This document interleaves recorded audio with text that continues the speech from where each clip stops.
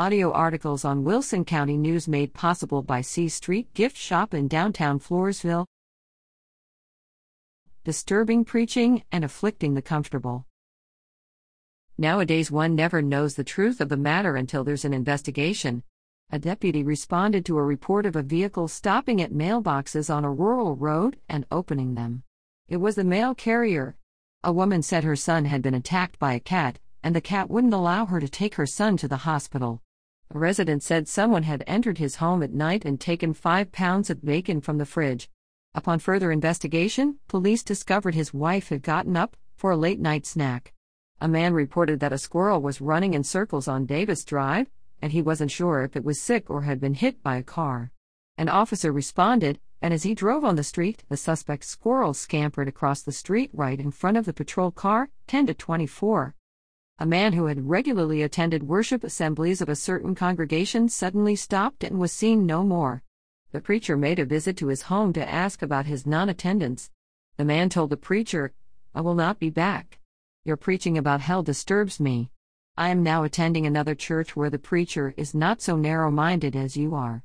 The preacher responded, "I'm sorry you feel this way. One time I found a poor fellow half frozen in the snow. He was near death, yet he was drowsy and comfortable. I had to shake him violently to awaken him."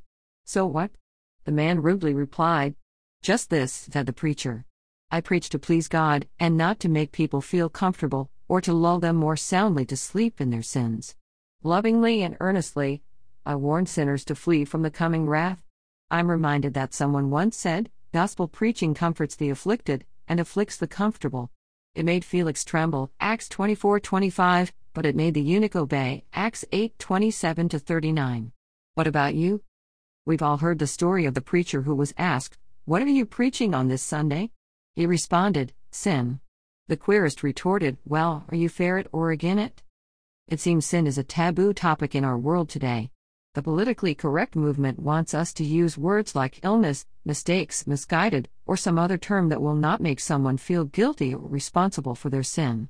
However, sin is an important subject, and it is dealt with throughout the Bible. We need to be warned of sin's dangers. We need to understand its consequences. We should remind people about the price that was paid for it. The entirety of Scripture surrounds God's plan to redeem humanity from the penalty and problems of sin. Jesus gave his life because all accountable human beings have sinned and fallen short of God's glory, Romans 3:21-26. This problem comes at a high price and penalty, death, Romans 5:6-8, Romans 6:20-23. It seems the devil spends all his energy and time tricking and tempting us to sin, 1 Peter 5:8. Our advocate, Jesus, who helps us overcome the wicked one, gave his life as ransom and payment for the sins of every person who will accept that pardon, 1 John 2:1-2. One problem we face as human beings is the malfunctioning of our memory.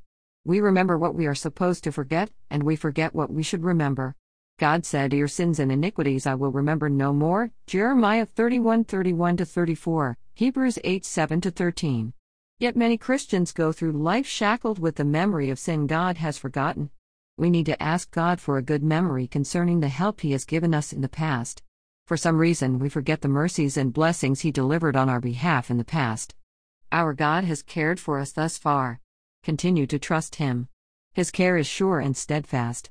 Yesterday God helped me. Today He will do the same. How long will this continue? Forever. Praise His name. Jesus paid it all, for all. 10-24 Code 4.